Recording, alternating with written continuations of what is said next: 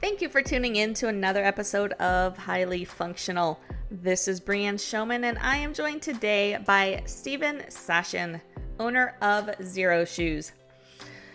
Yes, naturally, we did get into the discussion of traditional versus minimalist shoes, but more importantly, is we had a really good discussion around movement and why good movement matters. Whether you are an athlete, a clinician, or a coach, I think you'll find this conversation highly valuable. So let's tune in. Stephen, thank you for joining me today. How are you? I could use a nap and a foot massage and a really good meal and a vacation. Otherwise, awesome. Well, it is pushing 4 o'clock in the afternoon, so a meal and a foot massage this time of day would be nice. You can never go wrong with a foot massage. So true. Or interestingly, head massage. That's one of my fantasies. Like if I had an infinite amount of cash, daily foot massage, and then someone, shampooing and, doing this thing to my head. That would be really nice. I like that idea. Yeah, there's something to it. I think this is a new business idea that we've got. We'll have to figure that one out. Well, cool. Oh, I'm excited to get you on today. I love your company, your mission, how it all came about. And so first and foremost, who are you? And kind of just give a little bit of your background. Zoiks. I don't even know where to begin on that. So I'm a guy who sells shoes. I have a really odd background that led to this. I mean, it really feels like for both my wife and I, because she's my co-founder, everything that we've done in our life has sort of, turned into this. As an undergrad, at Duke, I was doing research on cognitive aspects of motor skill acquisition. I'm a former All-American gymnast. I'm a current All-American Masters sprinter. So I'm one of the fastest guys over 55 in the country. I have this weird thing where I'm good at figuring out the essential something about motion. So I've taught everything from running to gymnastics to Zen archery to yoga to Tai Chi to tap dancing to, I just kind of pick those things up. I don't know what it is. When I say the essential things, what I mean is a perfect example of this. When I was working with this one sprinting coach and friend of mine, he was saying, when you're in the air, you got to get your hips over your feet better. I said, dude, I'm in the air. There's nothing I can do to rearrange everything that way to what you mean. What you really mean is that I didn't take off in a way that put my hips over my feet in the way that you want. And he goes, well, yeah. So he was just repeating what someone had said to him, and he somehow had figured out how to do what that coach was asking for. And this is a very common thing. Coaches just, repeat what they were taught. Or my favorite thing is like at high school track meets in particular, you hear the parents yelling to their sprinter kids, get your knees up. Well, you can't just lift your knees up. Having your knees up is an effect of hitting the ground at the right angle and with the right amount of force. It's a reactive thing, not an active thing. And so for whatever reason, I just have a knack for picking those things up. And what else? And I've been an internet guy since before there was an internet. And literally, there was before the internet when there was CompuServe and GeoCities and AOL. And I'm going to really date myself, and IRC for people who know that, and a thing called called Echo in New York and the Well in San Francisco. This is all pre-internet communication stuff. And so again, put all of this together, and here we are. That pretty much sums it up. I kind of sums it up. Actually, I want to back up a little, half a step. Pride is not one of my things, but there are two things that I'm really proud of, which it's surprising to me because it's never been something that was my thing. But since co-founding Zero Shoes with my wife, I have good friends who've been footwear designers for 40 plus years who treat me like a peer. And in part because when I say, how come no one's ever done this thing, something I made up? And they go, yeah, no one's ever done that because you don't know anything about footwear. And so you're just viewing this from a perspective. And similarly, I'm very good friends and people treat me as peers who are biomechanists and who do research on biomechanics, and physicists who, look into this. Another weird background thing. I was teaching old guys physics when I was 14. I don't know why. So there, again, just the fact that people who are professional researchers in these domains treat me like a peer is something that I really enjoy. And it's not personal. It's just this weird collection of the way my brain works that I'm able to identify things. I mean, I'll give you a fun example just for the fun of it. The new maximalist shoes that have come out where people are ostensibly setting PRs because of the construction of the shoe. There's a very famous footwear expert, and I put air quotes around expert because that's my way of saying he has his head completely up his butt. He has a case of serious cranial rectal reorientation syndrome. He said, well, the carbon fiber in the shoes is acting as a lever. And instantly I went, that's not possible. A lever has a fulcrum, think diving board. There is no fulcrum in the carbon fiber of a shoe. It doesn't work that way, the way the foot moves. And yet people repeated what he said. It's like, well, it must be because of the lever of the carbon fibers. No. And then people said, well, it's because like if the Harvard track, the indoor track, people ran faster because it was tuned to help them run faster. And it was. The Harvard track acts like a trampoline if you are the right weight running at the right speed. If you're the wrong weight, wrong speed, doesn't help you. But if you're a middle distance runner, you're going to be about the same. You're going to weigh about 135 pounds. You're going to be about 5'8", whatever it is. And so, and they said, well, the shoes act like the Harvard track. I said, no, they can't, because the Harvard track works because you have two ends of the boards of the track that are suspended, or they're anchored down, and you're landing in between those somewhere. And those, because it's anchored, that's what allows it to flex. There's nothing in the way that shoe moves as your foot moves that acts like these external points that act as fixed pieces where you're bouncing off of that. What may be happening on that shoe is that the foam sucks less than other foam, or is tuned to a particular weight and speed that you happen to be. And oh, by the way, it wears out really, really quickly. And I mean, I just keep going about these things. And this is the stuff that's sort of instantly obvious if you know anything about physics. And there's all these people who are experts who make these assumptions or comment about why this shoe seems to do something for which there is zero evidence. So anyway, I guess my reason for this random crap is because for whatever reason, the way my brain is well fitted for this crazy situation of dealing with natural movement and where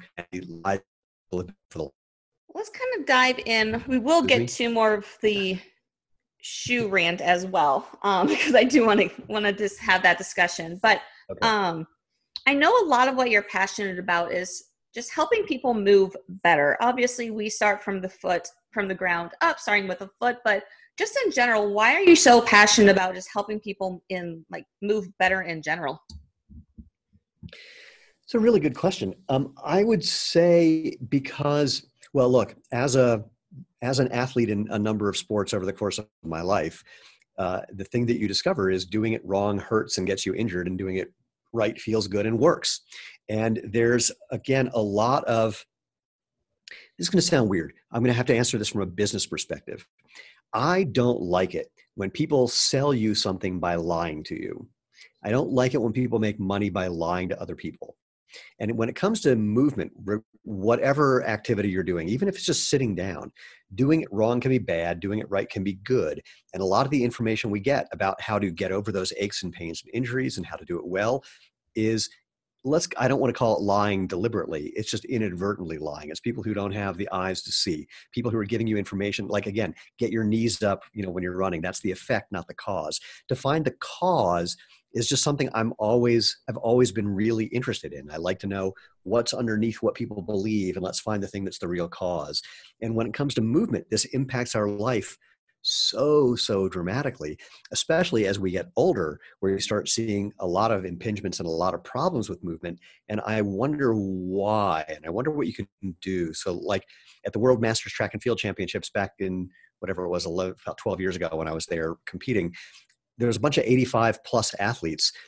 And, what they're doing is amazing, but what they're doing is also not that impressive if they weren't 85.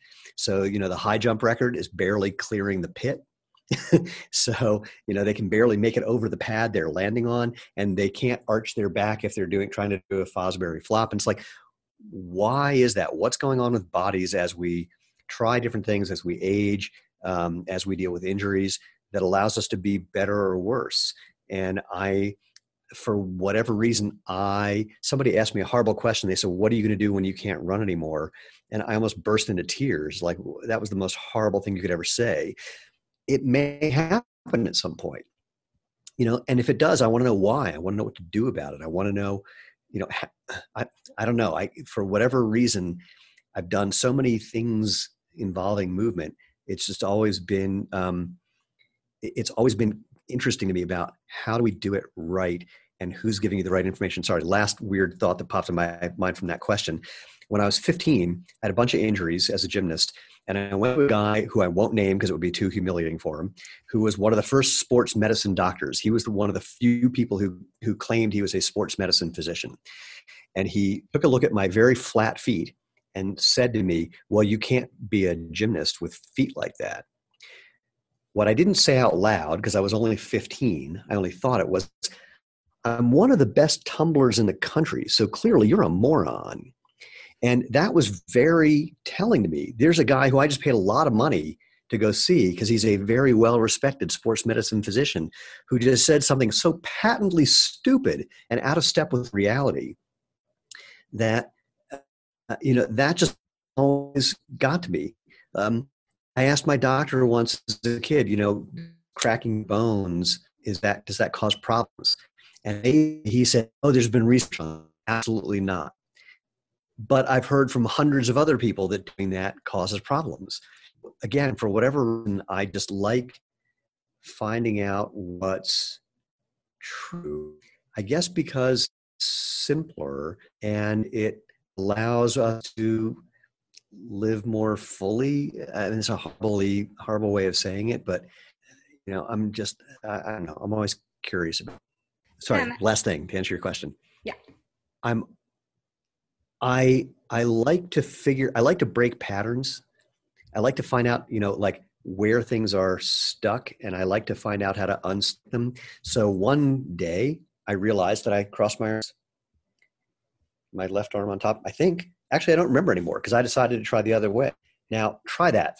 Just if you can do this. Seriously, try it. Cross your arms and then cross them the other way. Now I can't see your arm, so I can't see if you're happy. Oh, I could tell from that upward look that you're Couldn't even stand up. a little challenging. Yeah, it's a weird thing to cross your arms the wrong way. I can't remember which way I normally cross them anymore, and so things like that just interest me for reasons that are probably genetic, or because I lived on a plutonium mine, or something has dropped on my head as a child. I'm not saying any of these are good things. It's just the way this wacky brain works. I find it interesting. In way useful. What was that? What did you say? Is that in any way useful? I'm sure it is. No, I find it interesting that you mentioned you're good at finding, or that you've always had a knack for picking up these patterns and like figuring out how to get someone to move better. Only because that's the eye that I have when I'm working with athletes, is really figuring out where those little faults are. And I get the people asking me all the time, like, how did you learn this? And I truly just I don't. That's the way I see it. I don't know. It's just what I do. Well, actually, I have an interesting theory about some of this that just popped into my head. Or I've thought about it, but I never put it together this way. Human beings process lots of information unconsciously, because there's no value to process it consciously. So for example, we can kind of tell when someone's looking at us, and that was something that we developed when we were potentially someone's lunch. And there's no value to getting that information consciously to then respond, because by then you're dessert. So there's a lot of stuff that we perceive that we're not aware how or that we perceive it. And I think certain people have just are attuned to that slightly differently than others. And we all do it in different ways.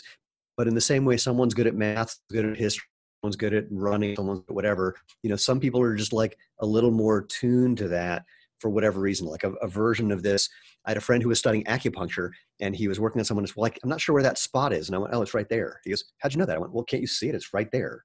Now, I wasn't seeing anything. I don't know what I was doing, frankly.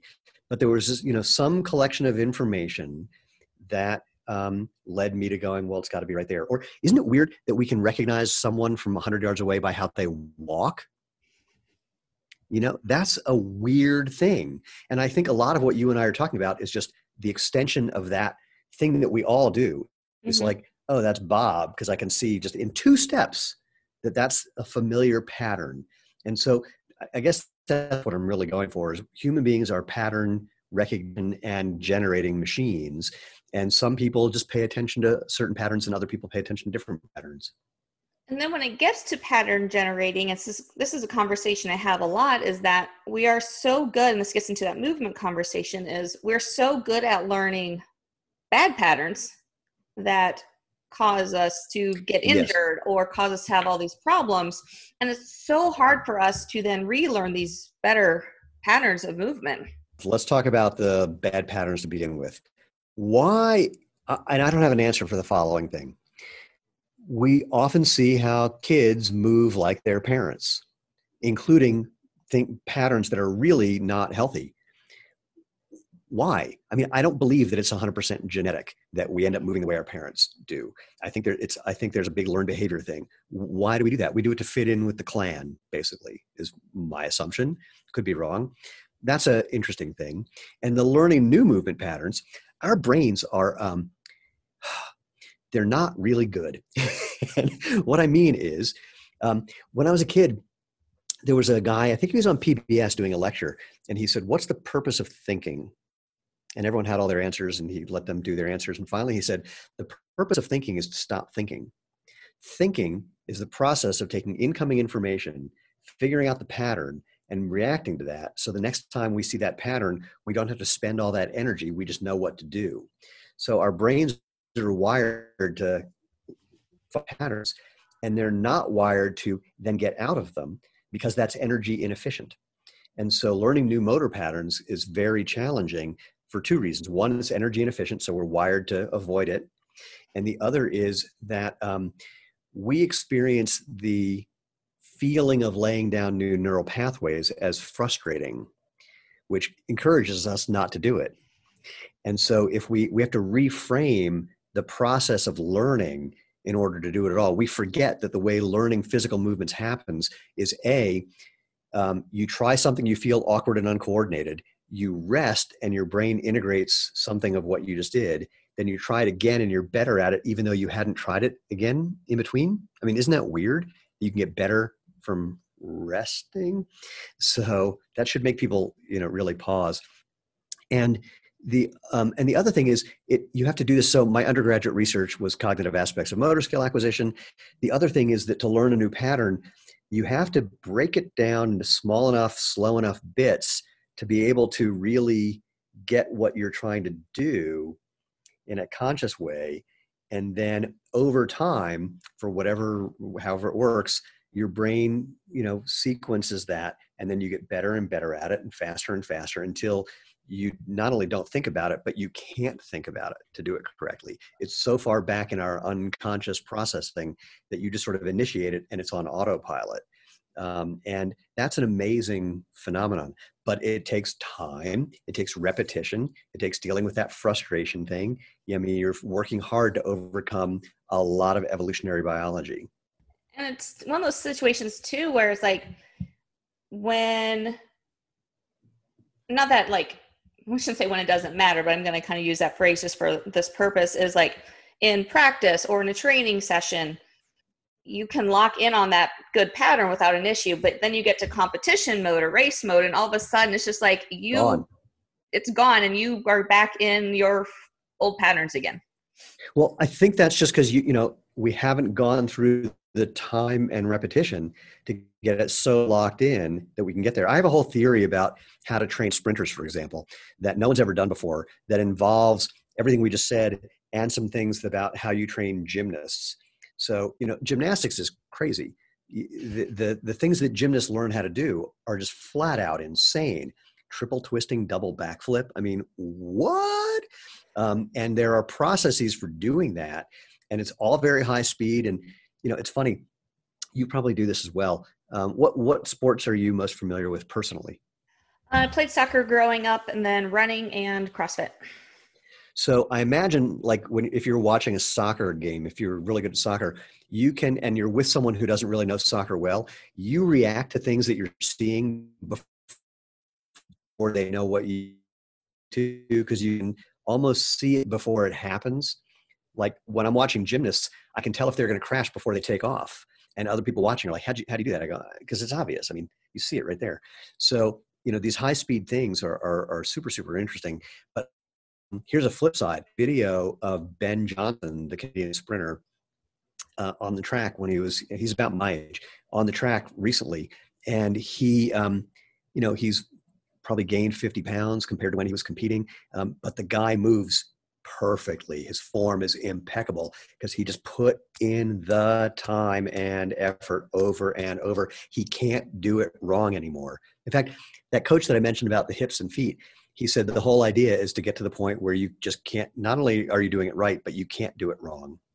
And that's a lot of repetition, but ironically, not as much as people think, like the whole 10,000 hour rule.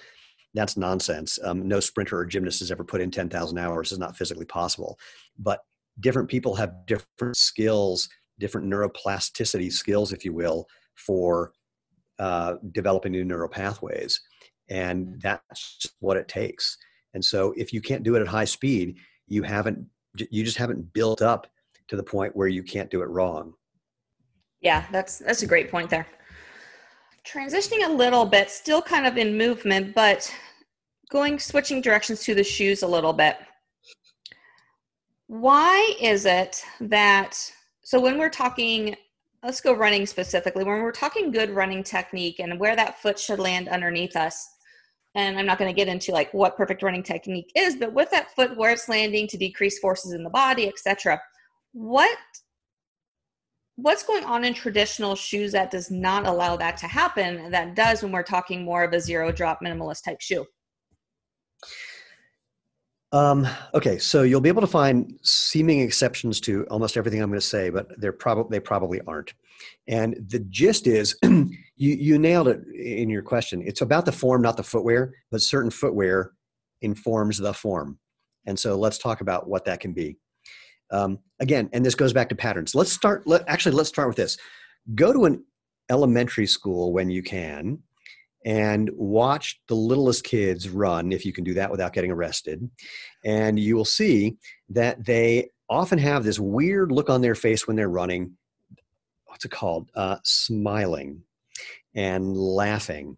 They do it for fun. They're enjoying it. And often, especially if they haven't spent a lot of time in shoes, they have amazing form. They get their feet under their center of mass, not using too much energy. They have the right. Again, they do it for fun. They stop when they're not having fun, then they start again a few moments later.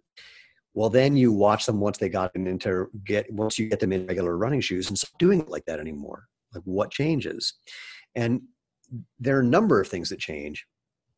One is that the shoes have enough padding that they're not feeling the ground anymore. You have a quarter of more nerve endings in the soles of your feet than anywhere, than your fingertips and lips. That's to give your brain information about what's going on at the bottom of your body to help control the rest of your body. If you're not giving your brain that information, then you make your feet kind of numb, and numb feet are dumb feet. So one issue is when you have a shoe with a bunch of cushioning, you can't feel what you need to feel to move properly. In fact, what can sometimes happen is your brain will tell you to hit the ground harder just to try to feel something. And if you're hitting the ground harder with a shoe that has a flared sole, you're going to be landing on something that is further out than where your foot would normally land. It creates a moment arm that creates hyperpronation possibly. So by making something numb and then changing the geometry of your foot, essentially, you're messing with what your body would naturally do, and you're creating situations that could cause injury. So another thing with footwear, I like to point out, just take a look at the shape of the toe box of a shoe, and then take a look at your foot. Most toe boxes for most athletic shoes are pointy. Most feet are not, unless you've shoved them into shoes like, old Chinese women who are getting their feet bound. So that creates problems, because if you can't move and bend and flex your toes, if you can't move your big toe, your first ray there, you're not engaging the arch properly. And the arch is one of the most important things for having effective movement. If you don't get your plantar fascia and your arch, all those bones in the right alignment, then you're basically just wasting energy, is the simplest way I can put it. And a fun version of that, we have some professional cyclists who wear our shoes when they're off their bikes. One of them was wearing one of our shoes on his bike after he was done with his training ride. And he called us and said, I'm putting out more power with your shoes on than my SPD clips or cleats.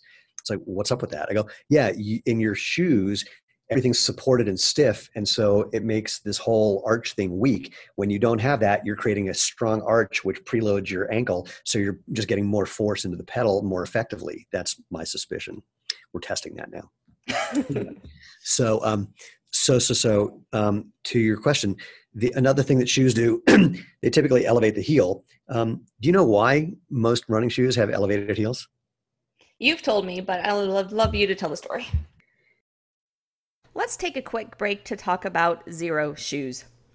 You know I love being barefoot. I am barefoot as much as possible. But when you're out in public, sometimes that's frowned upon. And when you're walking around on concrete and asphalt in the Phoenix summers, it's highly unsafe. That's when Xero shoes comes in handy. These shoes allow my feet to be as barefoot as possible, to allow my feet to still work like they were made to work. And the great thing about these shoes is they last. They have a 5,000-mile sole warranty, meaning you rarely have to replace these shoes. And they have a wide range of options, so whether you're looking for sandals, something for casual wear, or something for your sport or work, they have you covered. You can go check them out at Xero Shoes, that's spelled Xero shoes.com/go/getyourfixpt. And you can find all of my partnerships at getyourfixpt.com/partners. And now, back to our conversation. Way back when Bill Bowerman, when Nike was getting started, they were sharing a building with I think they were sports podiatrists, might be orthopedic podiatrists. And Bowerman said, we're getting all these new runners who are getting Achilles tendonitis. What do you recommend?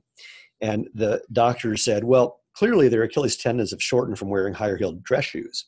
So make a wedge and make a higher heeled shoe to accommodate their Achilles.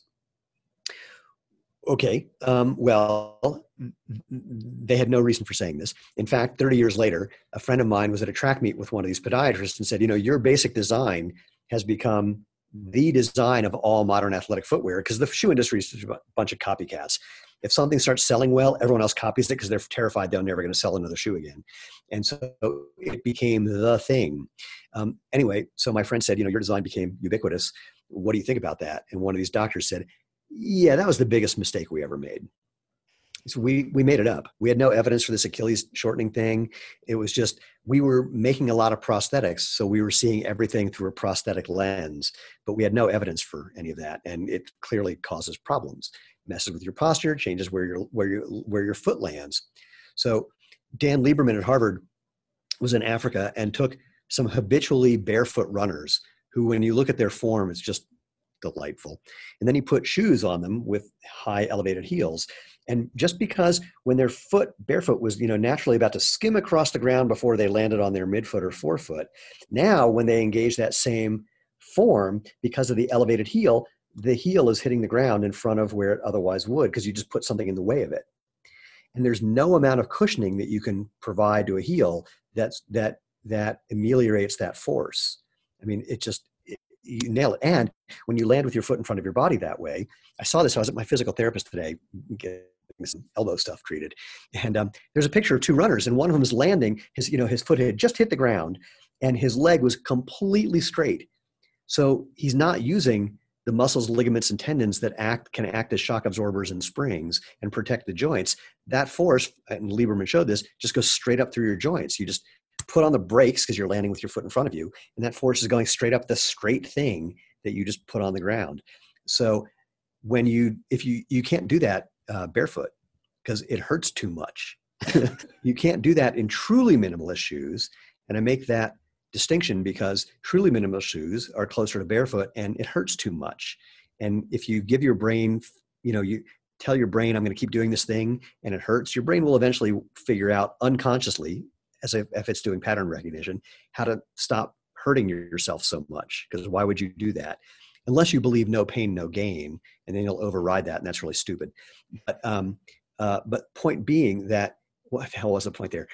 All that cushioning, just can't do what your body would naturally do on its own. Oh, it was that I say truly minimalist shoes because Irene Davis at Harvard identifies what she calls truly minimalist and partial minimalist shoes. I said, if you weren't being politically correct, you would mean truly minimalist and fake minimalist, and she did not argue with me.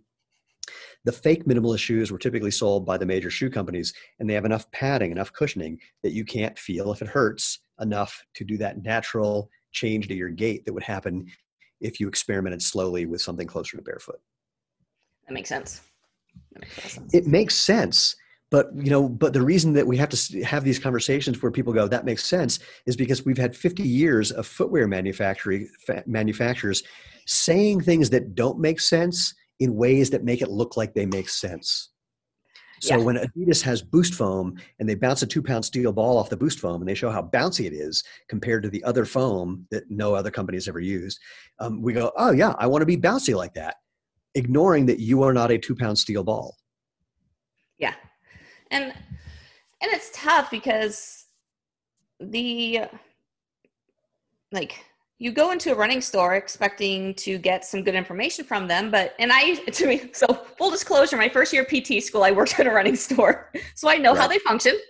Well, wait, so how did they teach you what to say to people?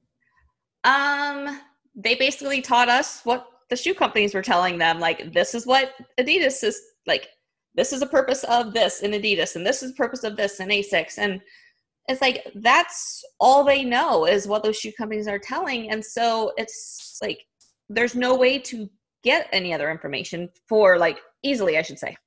Well, yeah, because you could do the research and find it out, but they do make it a little hard because all the research that comes out against traditional footwear, that doesn't get a lot of publicity. Or when it does, the big shoe companies who've spent billions of dollars on advertising get the last word. So there's a book that Runner's World put out called The Complete Guide to Barefoot Minimalist Running. We're not in it. It just so happened that my best friend from college was the president of the company that published that book after they published the book. And I said, can you find out why we, who had done more for the whole barefoot running biz at that time than anyone else, was not in that book? And he called me back and said, yeah, you weren't an advertiser in Runner's World. So this whole idea of there's a way that you run or a way that your foot works that you need a particular shoe. This is very common. You go into running shoe stores and that's what they do. That's what they teach people to do. But there's research that shows that this is complete nonsense. So the Army took roughly 900 people, split them into 2 groups. One group, they split those into 3 different categories based on how their foot moved, et cetera. And so they got the right shoe that was being prescribed by shoe companies. And the other group just got a random shoe. No difference in performance or injury rates. 0. What a shock that got no attention from the mainstream press or all these other companies, because that completely eliminates the ability for one shoe company to claim they're better than another shoe company, or to give you some testing methodology to prove that you're a special, unique little snowflake that needs this kind of shoe that they happen to make for special little snowflakes like you. So the research is out there, but it doesn't get press because these shoe companies have spent billions of dollars on advertising with people, and they're going to get the last word whenever there's, something that comes out saying, hey, what they're saying isn't true. And that brings up the idea that every new technology that comes out with these shoe companies is that they're going to, they do some that say they're going to make you faster, but majority are decrease injuries, decrease this problem, or it's for this problem. But but then you look at it, we wouldn't still have 80% of runners injured every year. Right. If this actually worked. Correct. Well, even more, if you look at the new technology, it's always some form of cushioning. Mm-hmm. I mean, where's the new part? It's just some different form of the same thing. We're with footwear, especially running shoes, we're living in the story of the boy who cried wolf, except that in that story, the villagers eventually stopped running to see what was going on. Here, the shoe companies are, they're the shoe company that cried cushioning, but we keep running. I mean, despite the fact that, as you said, we've never seen any difference in injury rates since the advent of the modern athletic shoe. And that's unbelievable. Here's a great one. So there's a company that advertises that their shoe reduces injury. I don't know if I should name the company. Let's just say it rhymes with Mikey. Anyway, so Mikey has an independent study And it's independent, even though they paid for it and they designed it, someone independently performed it. And they have a new shoe. It's the React Infinity Run. Not even that new anymore. And they said, designed to reduce injury. That's how it's advertised. As if any shoe was ever designed to increase injury, but ignoring that. And it said that, reduces injury by 50%, which when you look at the study, it's exactly what happened. They compared it to their best-selling motion-controlled running shoe. And in a 12-week study, that best-selling shoe injured a little over 30% of the people wearing it. And in the shoe that was designed to be better, it only injured 14.5% in under 12 weeks. This is good news. This is like saying, I want to take you out to a restaurant tonight. You have a choice, the restaurant that gives food poisoning to 1 out of 7 patrons or a 1 out of 3 patrons. Which would you like? I mean, are you nuts? So, but again, this stuff just goes unquestioned. Here's a variation on that I find hysterical. A guy that I know in the footwear business said, the specialty running stores don't like minimalist shoes because they think they're dangerous. I said, haven't they noticed that almost everyone who's walking into their store is walking in because they got injured in the shoe that they already bought from that store that's not dangerous? I mean, this is just, reality 101. But when when you're looking through a cushion shoe lens, all you see is people who need cushion shoes. Yeah, and we both know that like anything that's different from the norm is always going to get questioned and backlash. But here's the joke. We're not different from the norm. This was the norm up until 1970-ish. This is true. We're not the intervention. They're the intervention. And yet it doesn't get questioned because that evolved at a time when advertising and consumers were advertisers were smart and consumers were naive. And so they were able to, again, and I say this with nothing but admiration, they crafted really good stories that simply weren't true. And now we've been hearing these stories for so long that we just take it as real. We think we need arch support because there's something wrong with our feet. Made up. Fiction. We think we need padding because, running is hard on your joints. Fiction, if you run properly. I mean, everything that they say that we need, it's a very simple story. I mean, the cushioning one's a good one because cushioning usually does feel good. Sit on a chair, sit on a couch, lie on a bed. Cushioning is good. But if I ask you to drop and do 20 push-ups, you're going to do it on a memory foam mattress or the ground. Yeah. Perfect point right there. So for someone who is used to running in traditional shoes with cushion, what's your best way, or what do you suggest to people for transitioning to something that's more minimalist? It's a good question. Let's talk about what the shoe company said. So when this whole conversation started in 2010, really, they said, well, clearly you've been wearing a really high-heeled shoe. You just got to go a little lower, a little lower, a little lower, a little lower. Hey, guess what? We make shoes that are a little lower, a little lower, a little lower, a little lower. That's nonsense. Doesn't work. So again, like back to Irene Davis's point, the partial minimalist shoes still have enough cushioning that you don't get enough feedback to naturally to engender that change in gait. So what I say is you go cold turkey. You either switch to something like Zero Shoes or you go barefoot. Either way works. Barefoot would be ideal, frankly. And what you want to do is just a very small dose. I mean, the instructions for running barefoot that I like to give, find a nice, smooth, hard surface. It's going to give you the most feedback. Go for a super short run, 20 seconds. And if you're not having fun, do something different till you are. Now, what that really means, if I get a little more detailed, is see how you feel the next day. If you feel good, then do 30 seconds the next time you go for a run. If you feel like a little muscular strain, like you went to the gym and did too many bicep curls, wait till you feel better. Wait till you feel better. Go out, try and relax a little more. Try and use less effort. And then see if you can get to the point where you can do that 20 seconds and you feel fine the next day. If you feel like you hurt something, then you definitely want to change what you were doing the next time you go out. First of all, rest, get better. Then go out and do something a little different the next time till maybe you get the muscular soreness, maybe you bypass that. But the fundamental things you're going to do differently are pretty straightforward.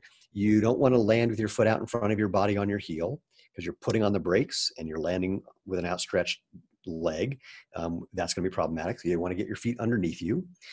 You want to probably pick up your cadence a little bit. So don't run faster, just move your feet a little faster because that makes it actually harder to land with your feet way out in front of you. You want to think about lifting your foot off the ground instead of pushing off the ground, which you've gotten used to in big shoes. So the analogy I use is if you stepped on a bee, you would lift your foot by flexing your hip, not by pushing your foot into the ground. Same idea. You want to initiate that movement by lifting, not pushing. One thing that you might want to do, this is going to sound contrary to what I just said, is try to do it wrong-er.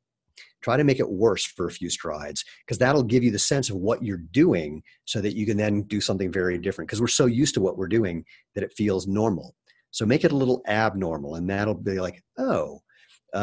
One thing I used to do with people when we could actually see human beings without being 6 feet apart, I would have someone lean into my hands like till they're at about a 45-degree angle and I would run backwards as they ran into me, trying to keep the same pressure on my hands, because that way they couldn't even get their feet underneath them. They had to get their feet behind them or they'd fall on the ground. Yeah. And then I would eventually just let go and they would kind of keep it up. I love that running drill. It's really fun. Another one that's fun is and you can do this in a park, but you have to get over the idea that some people who you've never met and will never see again will think you're crazy. So who cares? Is run the way little kids run. You keep your arms by your sides, let them just hang loosely. Don't be like a zombie. Just don't do anything with them. And just kind of lean your head. Kids have, enormous heads. So just lean your head and follow your head and let your head be the thing that guides you around and go forwards and backwards and in figure eights. And once it feels like, your head is leading and your feet are barely keeping up, then just try to stand up a little bit and try to keep that same feeling. And part of the reason for doing that is because it's goofy and fun. And if it isn't fun, do something different till you're having fun. You can spot a barefoot runner from 100 yards away. They're smiling. So true. As you were saying, do something wrong, or it was triggered a thought in my head. And it's I think every high school coach ever has said it. And that is stride out, make those long strides. I know my coach said it. I mean, I have short legs, so I did not do that, but it's just what's ingrained in us. And for shoes aside, that longer stride is ingrained in us, especially for taller people, because they tell them to use those legs. It's again, look, my dad was a dentist and he said, do you know what the guy who graduated at the bottom of my class was called after he graduated? That's what he goes, doctor. So, and he also said, 80% of the people in any profession are not qualified to be in that profession. And I think he was being generous. So look, my high school running coach, I had really bad shin splints. And he said, is there anything that makes it feel better? I said, well, I don't notice it when I'm running. He goes, well, then keep running. I mean, how is that an intervention? That was just ridiculous. He was the science teacher. They gave him running. I mean, and look, even if he was a running coach, I was going to say something. I'm not sure if this is true. I'll say it anyway. I don't know any running coach who can coach everything from the sprints to a marathon equally as effectively. There are very few good sprinting coaches because there's not a lot of us. It's a very unusual thing. And so that whole stride out thing is typically from someone who just doesn't know what he's talking about. And it's a misunderstanding of physics. So stride length is the distance between, one foot strike and the next foot strike. It doesn't come from just reaching out arbitrarily. It comes from putting force into the ground at the right angle, which is with as much force as you can to basically jump yourself to the next spot. You don't need to artificially exaggerate it. If you look at really good runners, their stride is essentially behind them. So they're hitting the ground and everything's behind them. They're not reaching out. You look at bad runners, their stride is in front of them. They're reaching out. And so how this whole stride out thing happened is from people who see long stride lengths, the distance between one foot strike and the next. And because you can't see behind you, because our eyes are in front of our body, we overemphasize things that we can see rather than things we can't. It's just imagine what life would be like if we had eyes on the back of our head as well. It would change the way we think about movement because we have more information available to us at all times. We're oblivious to what the hell we're doing behind us. That's a great point right there. Yeah, it's really interesting. So I'm 5'2". I have very short legs. And when I was in high school, I ran against people who were over 6 foot. And I realize now why it helped me. I didn't know the theories behind it at the time, but I naturally gave myself a faster turnover thinking if I just because I need 2 steps equal their 1 type thing. And that was just the thought process that went through my head. now I understand running technique, and it all makes sense on why it actually worked for me. Right. Well, a couple of the Jamaican sprinters, I mean, especially if you look at some of the world's fastest female 100-meter runners, they're 5'2" to 5'5". You know, Yeah. they're not big people, and they're fast. I mean, there are ones that are taller, and I'm really horrible with names. I'm blanking on names of some of my favorite athletes. I met Lauren Williams. She's a 4-time Olympian, 3-time medalist. Lauren's my height. I'm 5'5". Maybe she's a little taller than I am, but and she's kind of tall for a sprinter, so a female sprinter. And so in fact, it's one of the things people were surprised about Usain Bolt. Like, how can he be so fast? Because he's so big and he's got to move his legs through much more space. His stride frequency between an Olympic sprinter and just an average jogger, barely any different. It's just, that's not what's doing it. It's the right angle with the right amount of force. And when you think about getting your feet into the ground a little faster, again, you pick up your cadence, you tend to end up with better angles, just because if you're otherwise used to what feels normal for most people is a cadence that's too slow and they're overstriding. And so one cue to stop overstriding is, quote, shorten your stride. You're not shortening your stride. You're just putting your foot down underneath you. Your stride length can be just as long, if not longer, because you're hitting the ground at the right angle with the right amount of force. Yeah. And I think it's important too to point out that with that straight leg heel going into the ground, we're also basically putting the brakes on every single step we take, rather than keeping that momentum going forward. Even worse, actually, because when you put your foot way out in front of you and you're pulling your foot along the ground to re-accelerate, that's in a position where your hamstring and your glute are in the weakest spot. So you're putting extra strain on the prime movers instead of getting them down on the ground and using them as hip extensors, which is what they're supposed to be. Mm-hmm. Which is also why overstriding is one of the main causes of those hamstring injuries too. Right. That's right. And another one, let's not be coy about this. Running, especially high-speed running, is neurologically challenging. And sometimes the signals don't get to the right spot at the right time and crazy things happen. You see people who are professional sprinters at the top of their game and they pull a hamstring. It's often just because, the nervous system didn't work perfectly on that one stride, and there's just nothing you can do about it. Absolutely. And that's definitely good to point out or remind people that, yes, we cannot prevent every injury by any means. Especially when you really are pushing the envelope of performance. Things happen. Yeah, absolutely.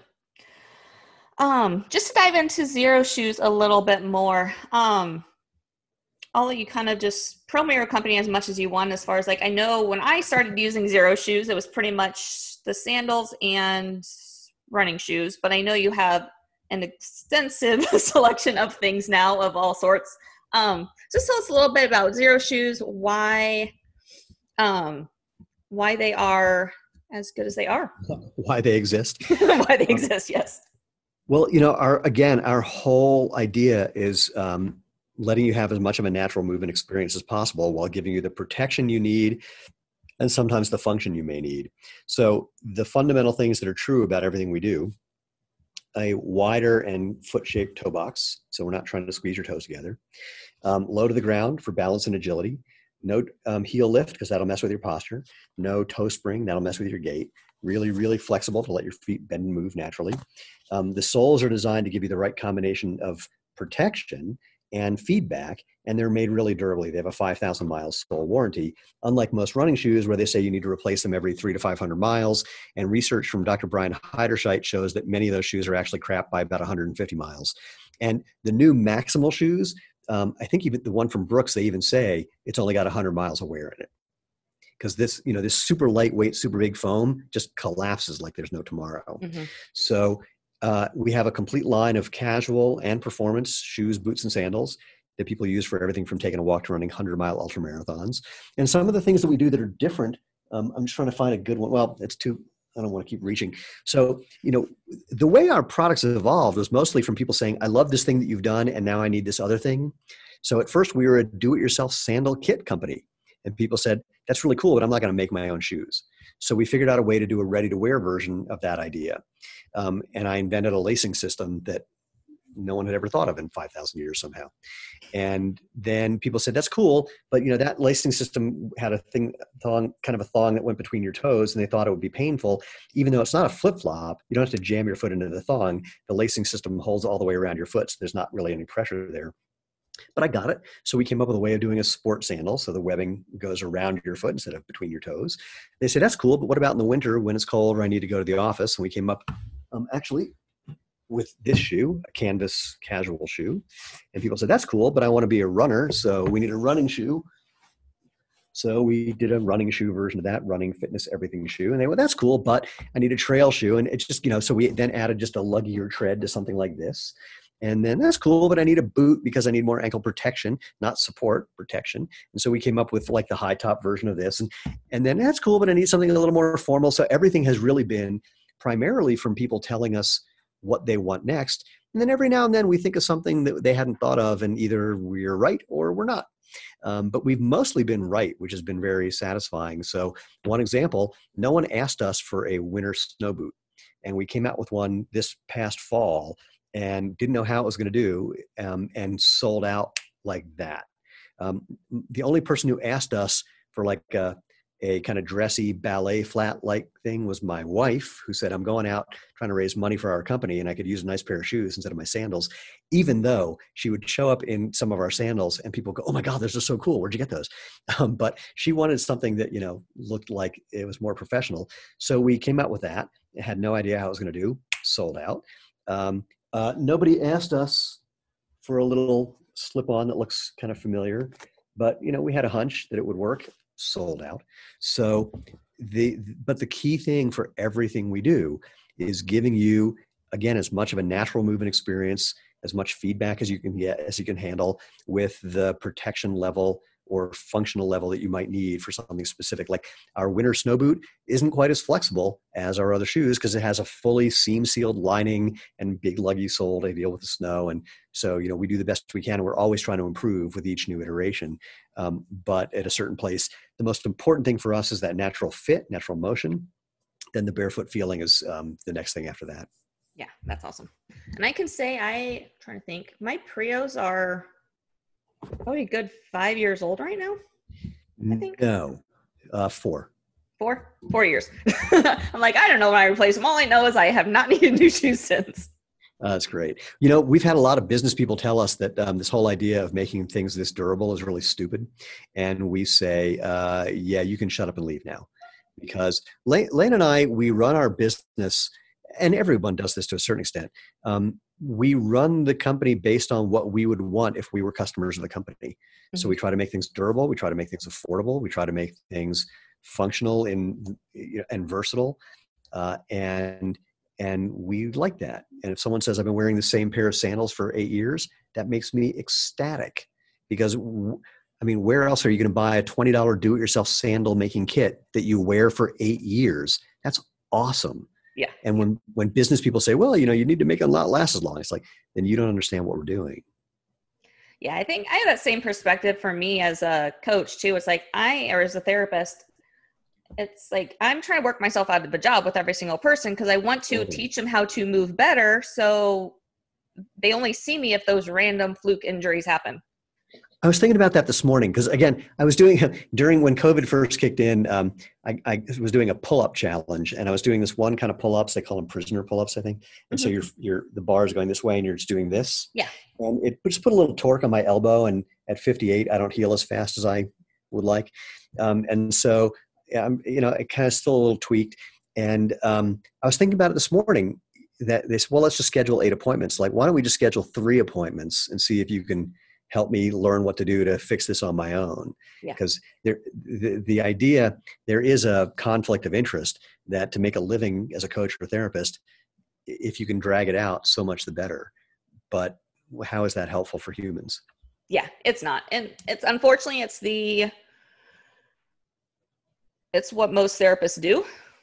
But it's not helpful to a human, I don't think. No, and I think many of them do it unconsciously. Yeah. They think that they're not doing that. But how can you not be swayed by knowing that you have 2 choices? You get an extra couple of sessions with this person or find another person. That's harder. Yeah. And unfortunately, not to have too much of the healthcare debate discussion, but unfortunately insurance companies dictate a lot of what they're allowed to do as well. I had extensive shoulder surgery a little over 3 years ago. My doctor said, you're going to need 2 years of therapy to get over what we just did. The insurance company said I was fine after 4 sessions with the PT. Awesome. That's cool. And that is why I do private pay, because I'm done dealing with insurance companies. Yeah. For that reason. Like an ACL, you get 12 visits. No, right. That's not okay. No, it really, and I finally got through to the grievance and dispute, head of grievance and disputes for insurance companies in all of Colorado. And I said, is there any way we can avoid this process where you deny my claim and then I prove that you shouldn't deny the claim and then you approve the claim? And she goes, no, that's the way it's set up. Yeah, it's sad. Yeah, it is. Very sad. Well, Stephen, thank you so much for your time today. If someone wants to find your shoes or just find out more information, where can they find you?